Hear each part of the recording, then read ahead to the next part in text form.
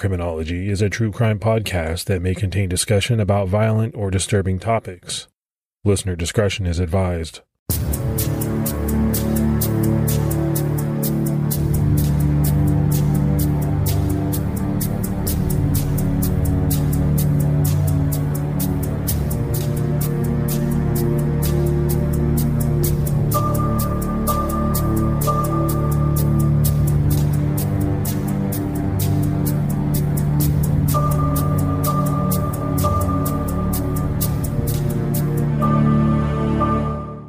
I'd like to welcome everyone to episode 2 of season 3 of Criminology.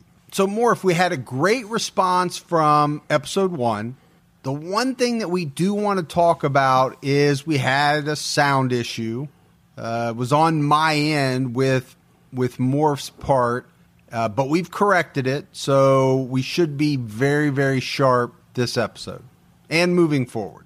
All right, Morph, we got some more Patreon shout-outs. Let's do that.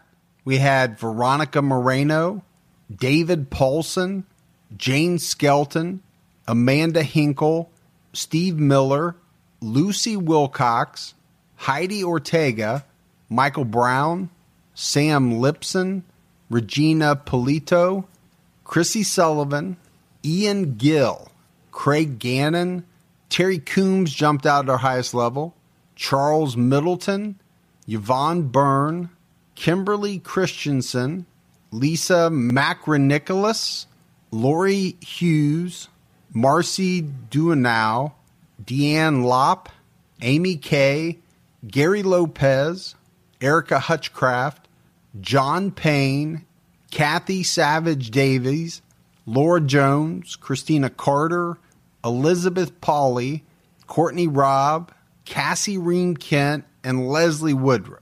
All right, I know a lot of names. We're still trying to get through Patreon names from when we had that time period off, but we're getting closer. So, Morph, let's do a quick recap of episode 1. We covered Ted Bundy's childhood, and there's no doubt it was not a typical childhood. He had abusive family members. His own mother pretended to be his older sister. So all of this helped shape who Ted Bundy became after high school and as an adult.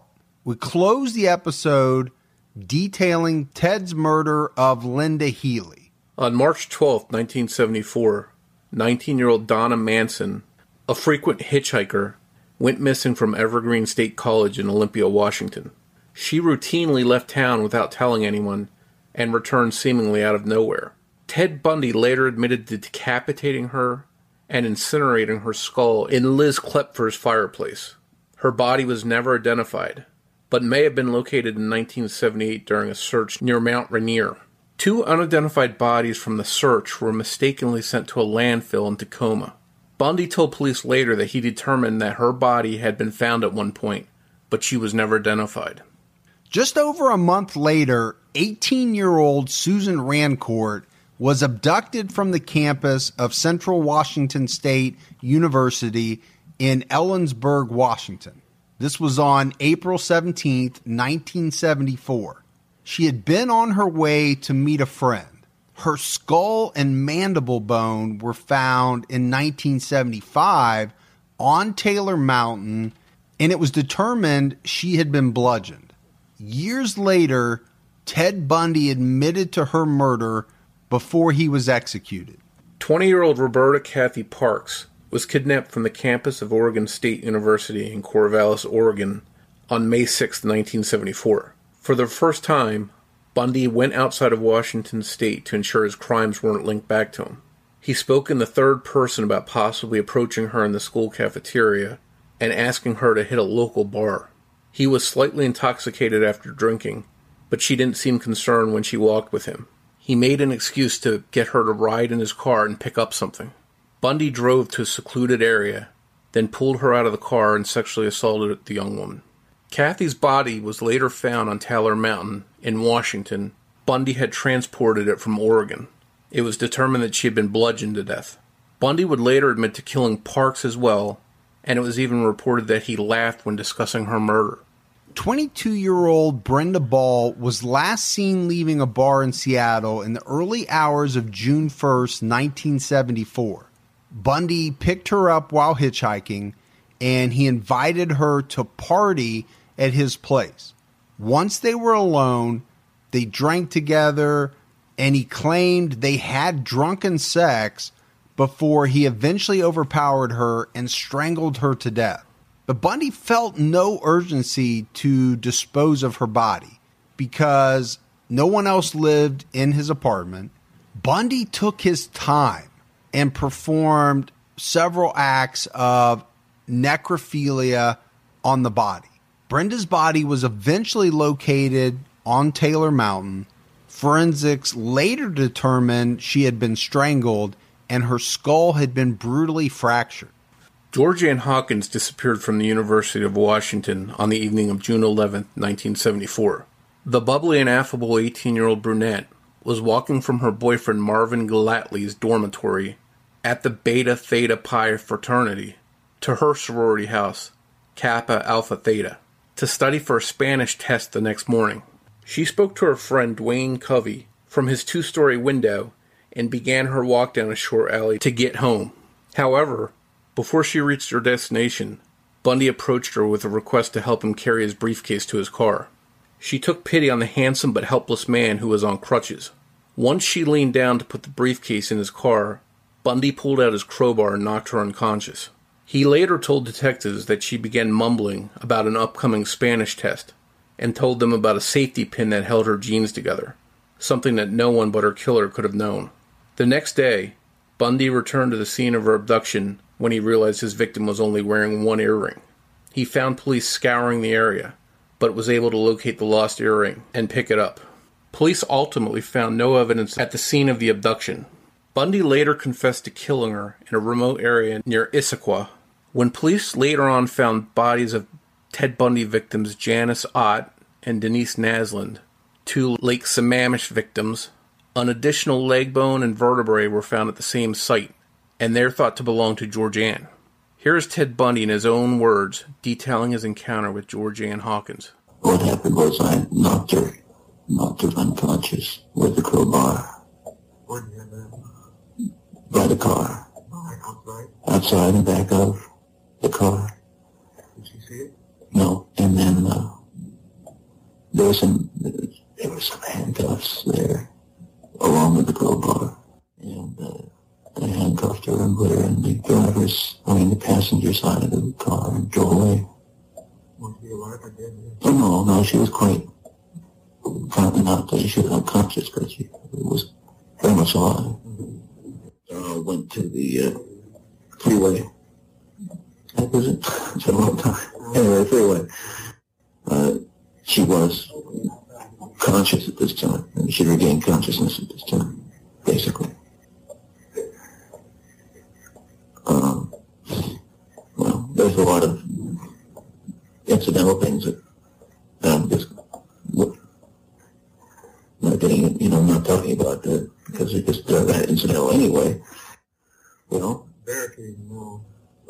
not then there wasn't.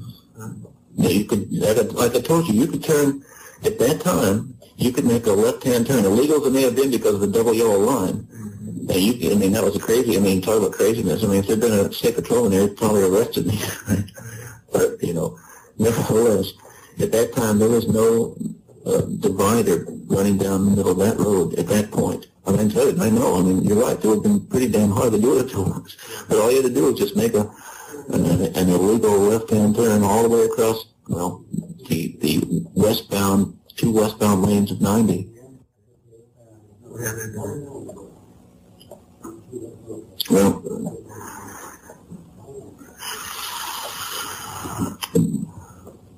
Park took out of the van and took the handcuffs off of it. Took her out of the car. You driving what? The Volkswagen. Okay, that van. That's it. Well, no, I'm sorry if it wasn't a... You said something about the van. Oh, okay. Well, it wasn't. It was a Volkswagen, and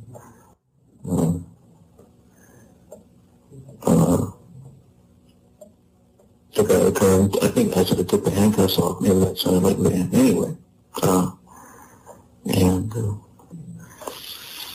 gee, this is probably the hardest part. I don't know.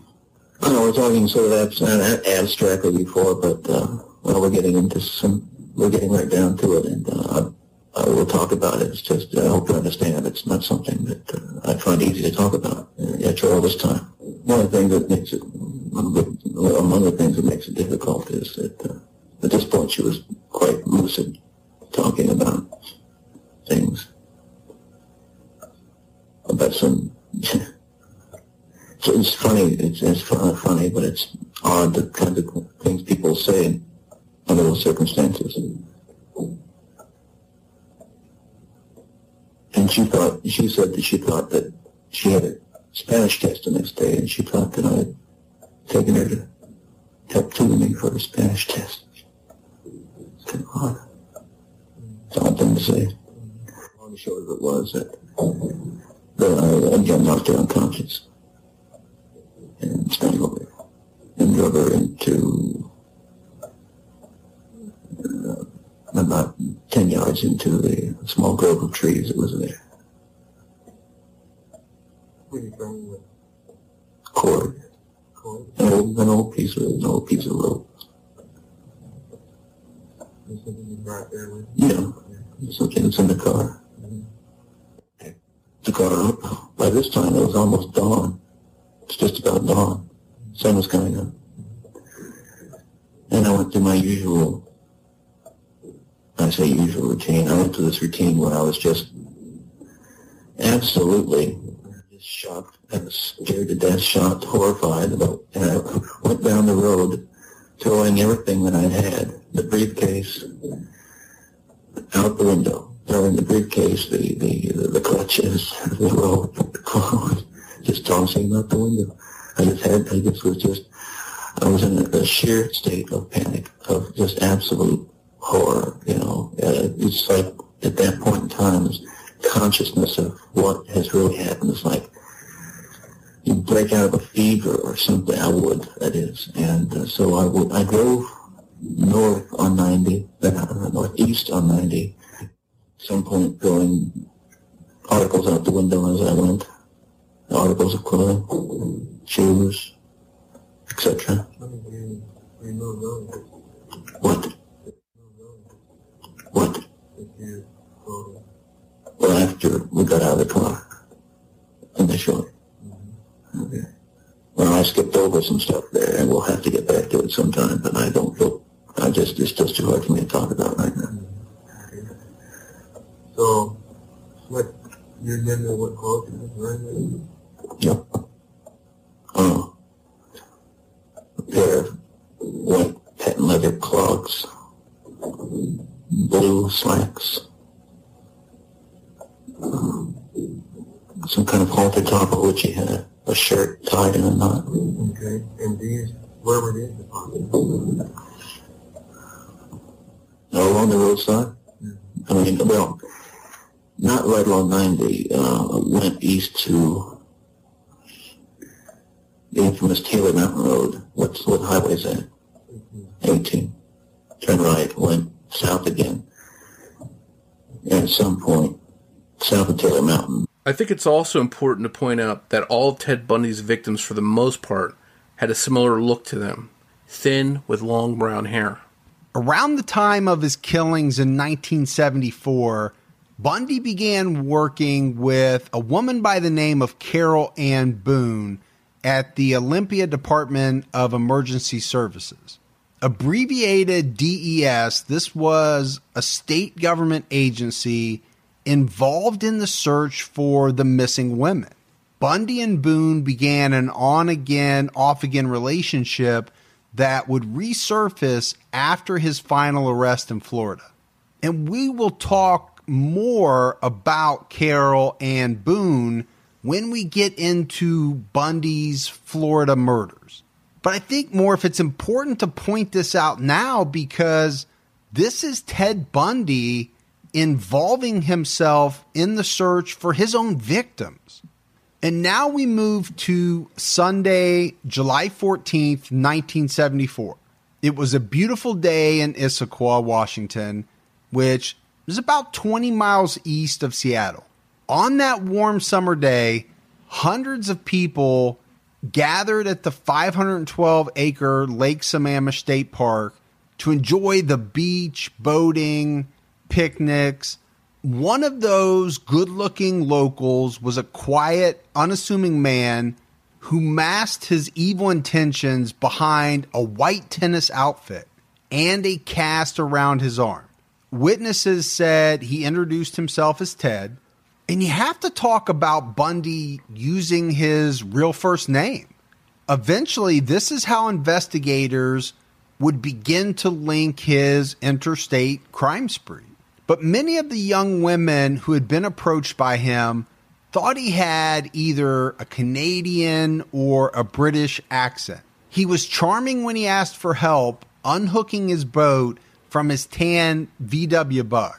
Most of the bikini-clad women on the beach refused to help him for some reason or another, but a petite 23-year-old blonde named Janice Ott eagerly accompanied him to his car.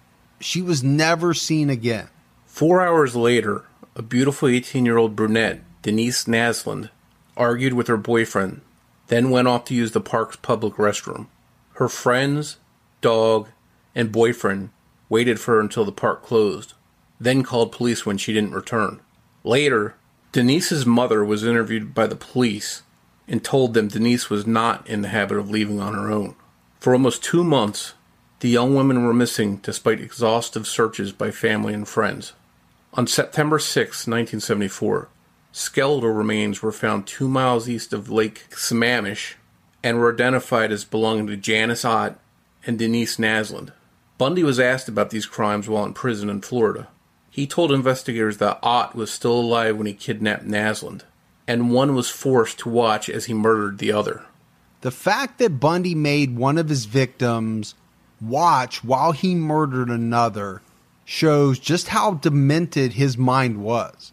And it also shows how much he's picking up the pace in his murder spree. He's now kidnapping multiple women at essentially the same time. In a later interview with author Stephen Michaud, Bundy referenced the Lake Sammamish murders and admitted in third person, no less, that he drove his first victim to a nearby but secluded area under the pretense of helping him retrieve his sailboat. He made some idle chit-chat about the weather to keep her calm. He took Janice to a house where he had no fear of anyone interrupting their interactions. Bundy had stated previously in the interview that he didn't want to deepen the relationship with his victims. But the guy was a psychopath.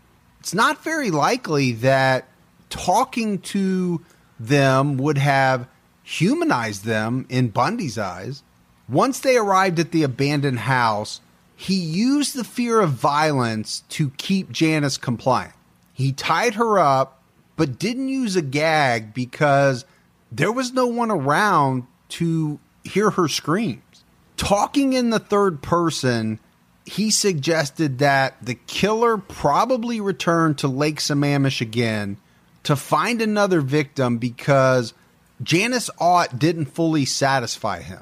Now, he doesn't really go on to elaborate on how he wasn't fully satisfied, but both women were dumped within a matter of hours of their disappearances.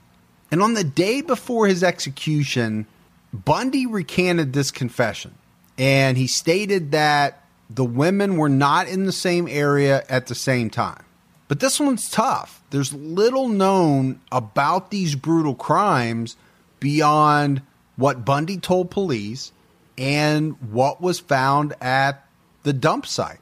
After he completed the kidnap, rape, and murders of Janice Ott and Denise Naslund, Bundy realized he had taken too many risks. This is probably why we wouldn't hear about any other double kidnappings happening again during Bundy's future murders. Bundy admitted, once again in third person, the killer probably didn't change clothes or change his appearance between the abductions, because it would have looked out of place to people in the crowd who saw him in 2 different outfits that day. The first attempt to find a victim worked, so he figured he'd try again. He relayed to Stephen Michaud that the Lake Sammamish killer understood enough about the criminal investigation process to avoid leaving evidence or being suspicious. But there were people at the park that day that did remember Ted Bundy. It's interesting to note that Bundy didn't think the various people disappearing from their life would be a big deal. He seemingly had no understanding of the publicity that would occur in a situation like the Lake Sammamish abductions, where 2 women were taken from a public place in broad daylight. And you have to wonder, was this because his parents didn't often notice when he wasn't around? I mean, we know this guy was a narcissist. He was unable to view another person's abduction as alarming those around them. He was constantly amazed by the media, the way that they reported on missing persons, and how groups of people would come together to search for these people. Most intelligent killers who are trying to keep a low profile will use a fake name when chatting up potential victims, especially when they're surrounded by a crowd of people. Being the overconfident narcissist that he was, Ted Bundy used his real first name when introducing himself to victims at Lake Sammamish. It wouldn't have been such a big deal if the victims were isolated, but when he was seeking out women at Lake Sammamish in the summer of 1974, he gave his name to several women, most of whom turned down his request for assistance. To Ted, the lake was a great place for him to employ his ruse and outsmart police at the same time, but most of the women he approached remembered enough about him to be able to report his actions to the police after his victims were discovered missing. And it's this type of bravado in the face of potential witnesses that aligns with standard psychopathic behavior. The individual committing the crimes believes that he can outsmart the police. And this was definitely true of Ted Bundy. It thrilled him to dangle identifying information before authorities and still get away with his crimes. Psychopaths don't experience fear the way that most of us do. They constantly need more and more risk to experience any kind of excitement. And this is almost like an addict needing more and more of a certain type of drug to get their fix. And one thing Ted did love was being noticed. He enjoyed being the center of attention among his peers. And no doubt this was another reason he used his first name when other people could hear him. He wanted the notoriety, but at the same time, he didn't want to get caught. And some killers write to the media or call the police to get famous. Bundy wanted a different type of notoriety. He clearly got aroused from seeing his name, Ted, in the newspaper or on television because he was the only person who knew he was to blame. But that doesn't mean that other people around him wouldn't eventually become suspicious. His girlfriend Liz turned him in twice to the Washington police, and eventually even his co-worker and friend, author Ann Rule, turned him in too. Ted didn't understand how giving his name could have been a bad idea because his grasp on reality wasn't always that strong. And I think, Morph, this in some way helps explain how he was eventually caught. I think we've really seen now to this point how revolting Ted Bundy's deeds were. But we should point out that Bundy was known to have done some what you might call good deeds. It's rare that a brutal, violent criminal will commit humane acts worthy of approval. However, there are 2 stories that have long circulated about Ted Bundy, suggesting he had a kinder side. In the summer of 1970, Bundy spent some time at Green Lake with friends, a popular park in central Seattle that offered trails, boating, dog walking, and swimming. Reports from that warm day indicate a 3-year-old child wandered away from his parents and was later spotted drowning in the deep water. Ted jumped into the lake, fully clothed, to rescue the child. This anecdote has been repeated many times, and more than one version has been circulated. The original story was published by Anne Rule in her book, The Stranger Beside Me. In another instance, Ted was shopping with his girlfriend Liz when he took off running. Liz was surprised. She was confused until she saw that Ted was chasing off a would-be thief who was attempting to steal an older woman's pocketbook. And Ted would later receive a commendation from the Seattle Police Department for catching this purse snatcher. And this is a story that comes from Liz's book, The Phantom Prince. Both of those good deeds were recounted by people who knew Ted intimately. So it's likely that they really happened. But it also begs the question, how can someone so violent and so cruel save a life or rescue someone from a thief? And you hit the nail on the head, Mike. Prior to his criminal trials, Ted was diagnosed with narcissistic personality and antisocial personality disorders. Antisocial personalities are characterized by their complete disregard for others, and narcissists have an inflated sense of self-importance. Both of these disorders contrast any acts of heroism or selflessness.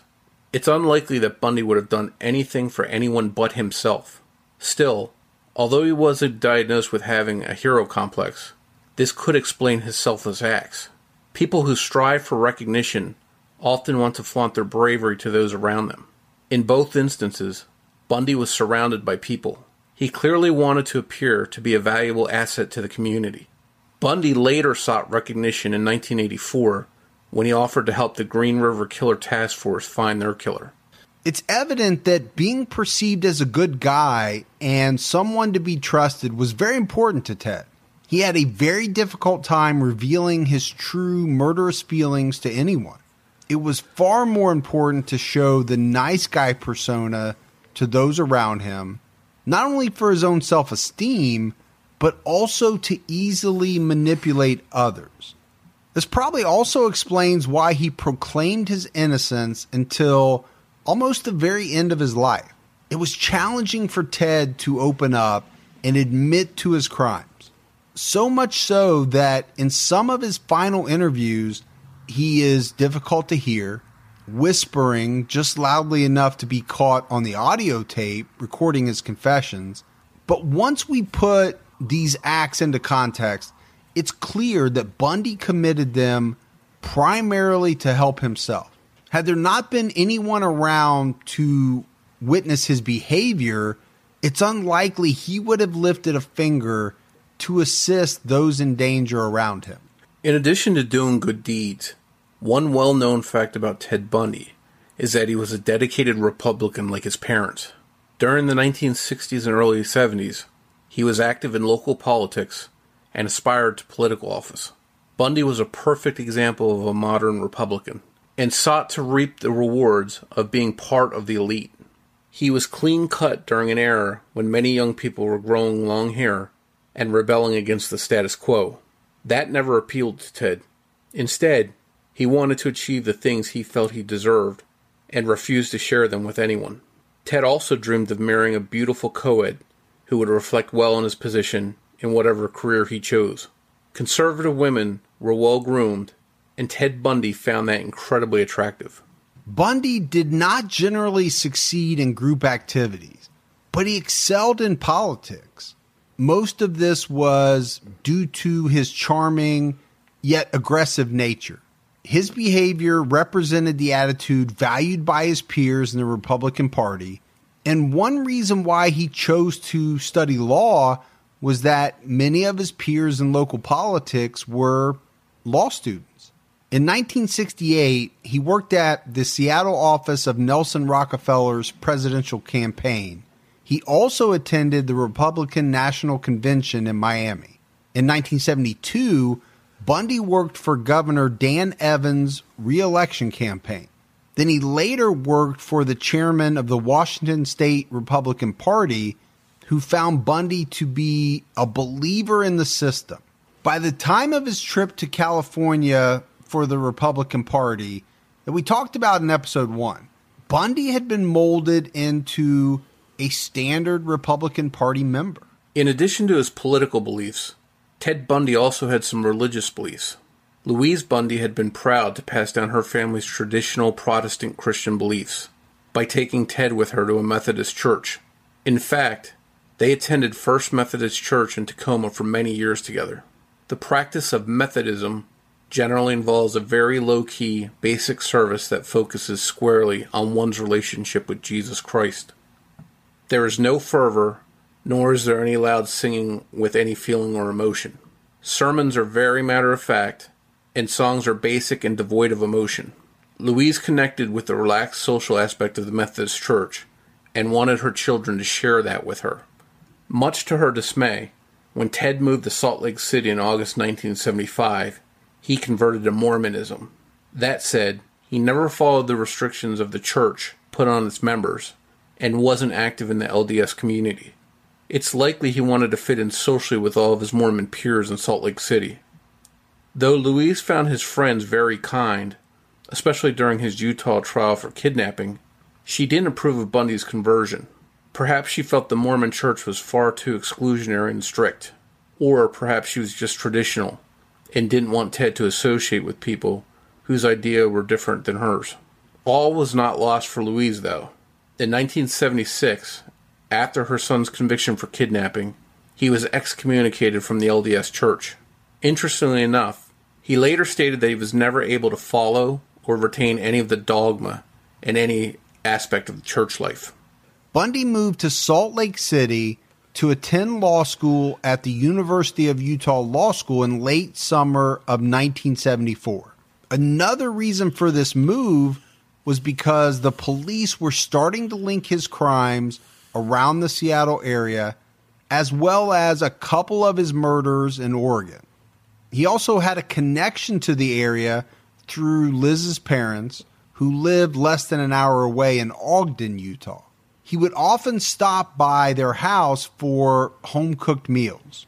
And the final reason Bundy moved to Salt Lake City is that the University of Utah was the only law school who accepted him after he got only mediocre scores on the LSAT. Despite attending classes and diving into his schoolwork, he found he couldn't keep up. He started to become distracted by his addiction to murder, and he began skipping classes. And it wouldn't be long before he would immerse himself completely into his favorite pastime. He even joked during an interview that he had actually received a PhD in serial killing. On the evening of October 2nd, 1974, 6-year-old Nancy Wilcox was walking in a Holiday, Utah neighborhood alone after purchasing a pack of gum at a convenience store. Ted saw her and pulled his car to the side of the road. The roads were dark and abandoned. He noted that the young woman was walking by an orchard, and he quickly planned his attack. He ran up behind her, brandished a knife, and grabbed her by the arm. Bundy talked the young woman into following him. Then he pushed her off the sidewalk into the darkened orchard. She argued with him, but he managed to silence her. Nancy told him she didn't believe he'd do anything to her as he struggled to remove her clothing. She fought back and verbally refused his advances. Ted had told himself before the attack that his intentions weren't going to involve murder. He was simply going to rape the woman and then let her go. However, she began shouting, and while panicking, he strangled her to death. He moved her body to a corner of the orchard where she would be out of sight, but he became extremely anxious. Ted got into his car and drove home, but he started to wonder whether or not his victim was dead. Once he got home, Ted worried that he may have been sloppy or careless and left evidence behind, and he returned to the crime scene. Ted found Nancy's body after searching for a while and becoming disoriented. He removed everything incriminating from the crime scene that he could find, including her clothing. Bundy admitted to burying her body near Capitol Reef National Park, 200 miles south of Holiday, but her body has never been found.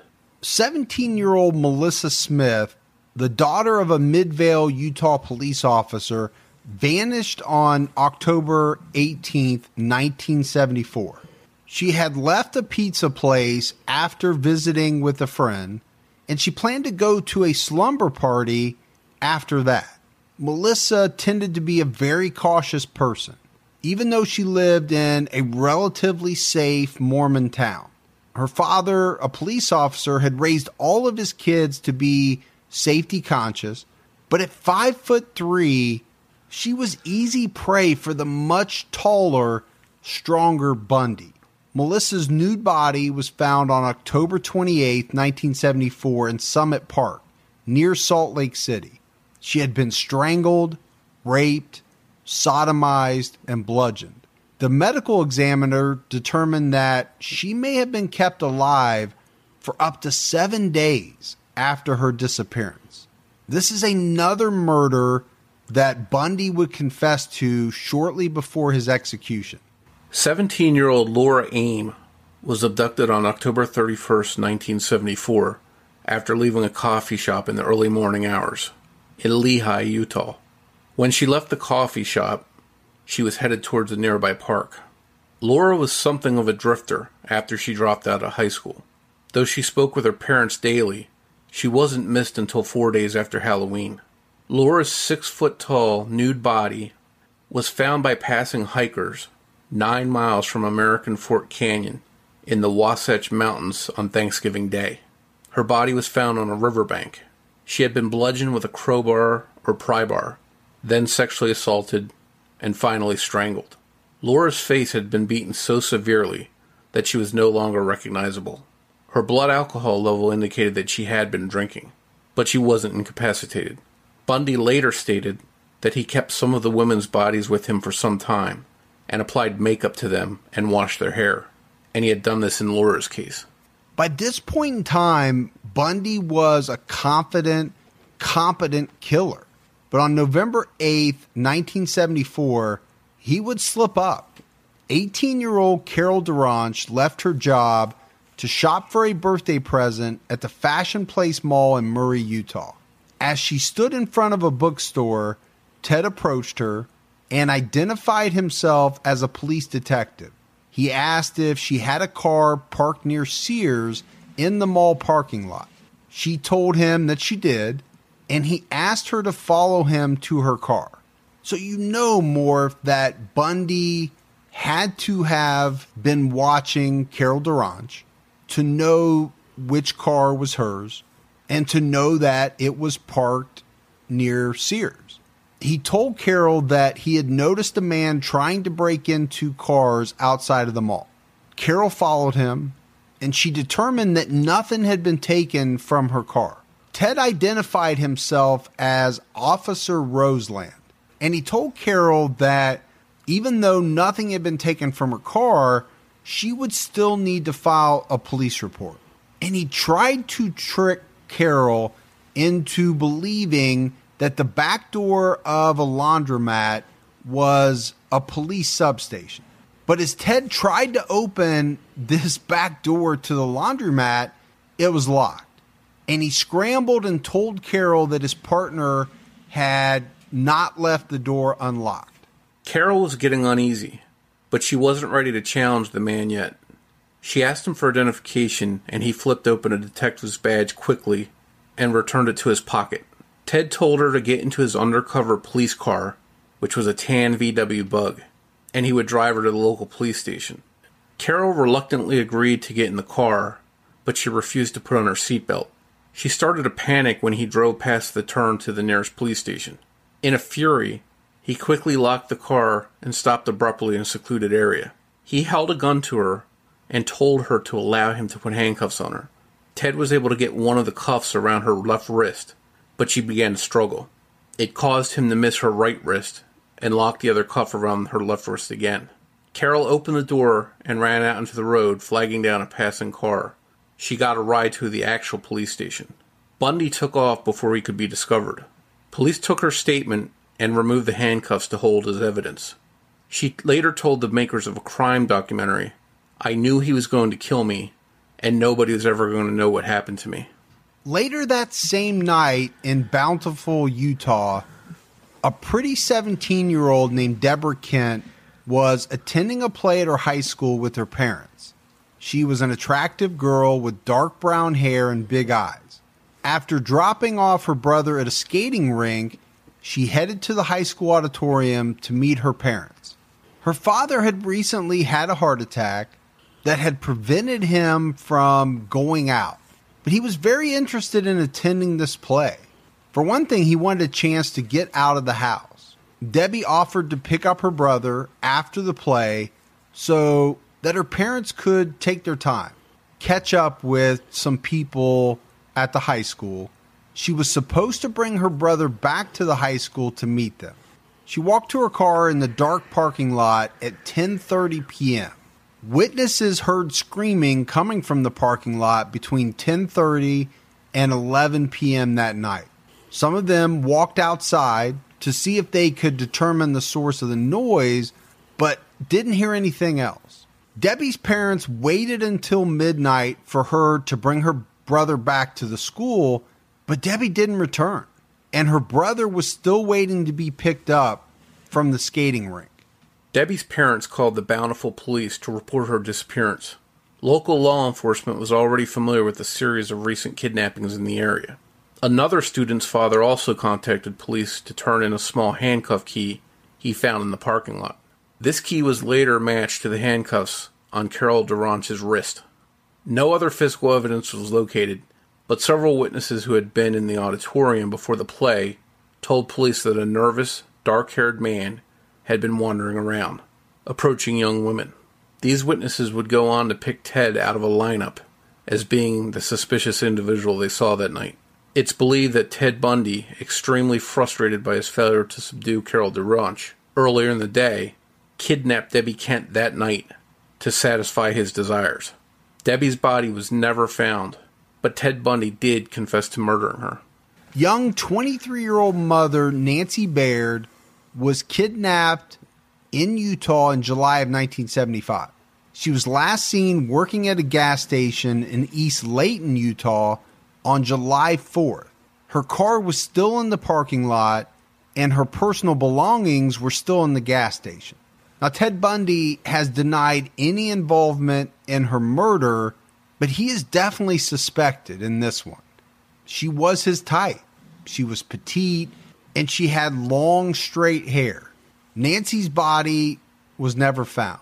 But it does make you wonder, if Bundy did murder Nancy Baird, why would he confess to some crimes but not to others?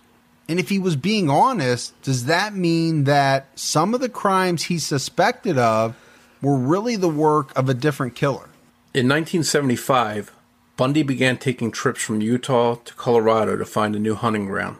In January, after renting a double room in the Wildwood Inn in Snowmass Village near Aspen, Bundy murdered 23-year-old Karen Campbell.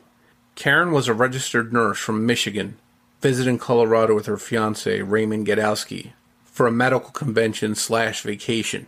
Raymond brought his 2 children along to encourage the family to enjoy their time together.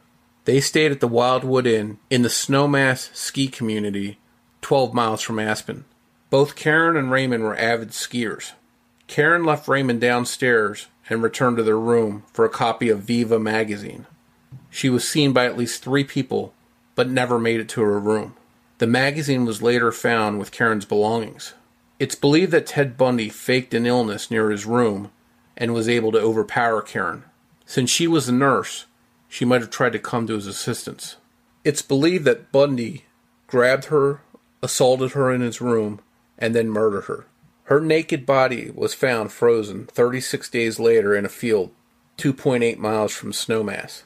Animals had already gotten to her body. The coroner established that she died from a brain injury due to blunt force trauma to the head, leaving distinctive linear groove depressions in her skull. Her body bore deep cuts from a sharp weapon. 100 miles from Snowmass in Vail, Colorado, 26-year-old Julie Cunningham was walking from her apartment to a dinner date, but she would never make this dinner date. On March 15th, she was approached by a man on crutches who asked her to carry his ski boots to his car. This was typical Ted Bundy MO. Julie was beaten, then handcuffed. She was sexually assaulted and strangled in a secluded area 90 miles away from where she was abducted. Bundy returned to her remains weeks later to spend time with her body, but her body was never found. On April 6th, 24-year-old Denise Oliverson went missing while riding her bike in Grand Junction. She was on her way to her parents' house, but never arrived. Denise's bike and sandals were later found under the 5th Street Bridge in Grand Junction. Her body is still missing, but police believe that Ted Bundy is responsible for her murder after he confessed to dumping a body in a river 5 miles west of Grand Junction. Just 1 month later, Bundy picked up 12-year-old Lynette Culver, who had been hitchhiking near her junior high school in Pocatello, Idaho. He admitted picking her up and taking her back to his hotel room. He drowned her in the room's bathtub, then sexually assaulted her. He later admitted he threw her body in the nearby Snake River, but no evidence has ever been found. And more, if we have to talk about how young this victim was, 12 years old. This was a major departure from the normal age range of Ted Bundy's victims. On August 16, 1975, Ted Bundy was arrested in Granger, Utah, for evading capture from a local police officer. In the report, Robert Hayward explains details of Bundy's capture, including the burglary tools found in his car. Mention of his missing passenger seat is also included. And the incident report reads as follows. Type of incident, attempt to evade. Reporting, Sergeant Robert A. Hayward, Division Special Operations. At about 2:30 a.m. on Saturday morning, August 16, 1975, a gray Volkswagen went by me while I was sitting in my patrol car in front of my house. I looked at the license plate and did not recognize it. About 10 minutes later, as I was going up Brock Street in Granger, a car took off northbound on Brock Street at a high rate of speed. I was in pursuit at a high rate of speed. We ran the stop sign at Brock and LeMay, and again at the entrance to the 35th South off Brock Street. I had the red spotlight on him when he ran the stop sign at Brock and LeMay, but he just went as fast as possible. I pulled up on him fast, and he pulled over into a gas station. He produced his driver's license, which identified him to be Theodore Robert Bundy, 565 First Avenue, Salt Lake City, Utah, date of birth 11/24/46. The man was wearing dark pants, a dark turtleneck with long sleeves, and sneakers.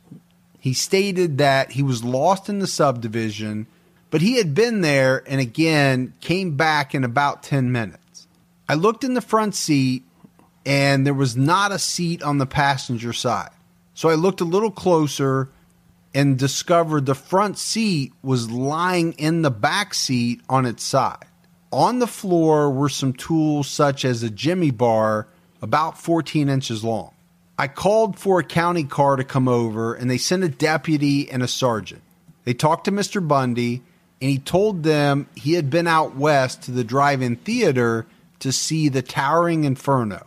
We checked at the theater, and that movie was not playing. So then he said that he was lost. The deputies looked in the car and asked if there was a gun in it. I said not to my knowledge, but that I had not looked that closely and perhaps we should check further. After that, they came up with a few other items of interest that a person coming from a movie normally would not carry, such as an ice pick, a pair of handcuffs, silk stockings with holes cut in for the eyes and nose, and other items that a burglar might carry. They called for a detective car, and Deputy Ondrak came over and took the items into custody. We impounded the car, and I took Mr. Bundy to the county jail and booked him on the charge of attempting to evade a police officer. The time of booking was approximately 3:30 a.m. Ted Bundy is quoted in describing his Utah arrest.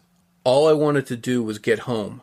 I started off, and it was at that point I saw lights in my rearview mirror. I turned, and they turned, and all of a sudden, I didn't feel right. It didn't look right to me. I turned again, and it turned again. and it was clear that the car was following me. I really had no idea why, and so I was just going to try to get away from it. I was very nervous. After the first or second turn, I got rid of what little dope was left in the bag, and I was headed for what looked like an intersection. The light was red, and the car was still following me. I went through the red light and turned onto what was obviously a main drag. I looked in the mirror as the car was coming around the corner, and then there was this bright red glow on the side. That's the first I saw of that red light.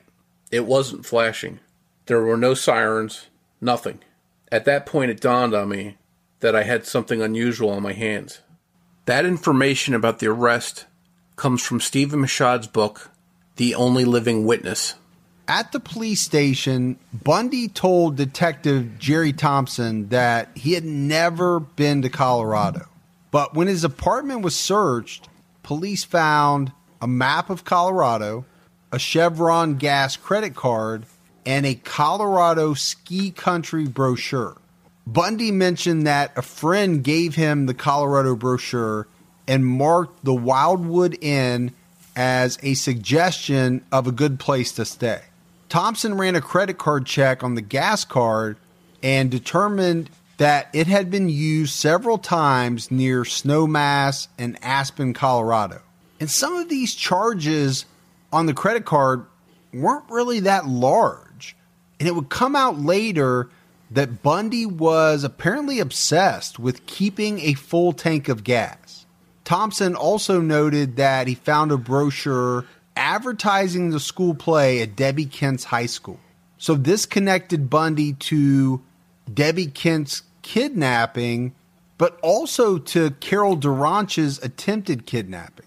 However, this didn't lead to any new charges for Ted, and police were unable to keep him. They released him with the understanding that he would return for a lineup in the Carol Duranche case. Liz contacted the police department in Salt Lake City in December 1974, after reports of missing women were published. Jerry Thompson flew to Seattle with 2 other detectives to interview Liz about her suspicions. She told him she found crutches, plaster of Paris, and a meat cleaver they never used in her house. She also once found an unexplained bag full of women's clothes in her house. Liz told the detective about a time when she suggested cutting her hair, and Ted flew into a rage. He would use a flashlight under the covers at night to stare at her body. Bundy kept a lug wrench taped in the trunk of her car, another light-colored VW Bug. One thing Liz couldn't give Thompson was an alibi for Bundy on any of the nights of the Pacific Northwest killings.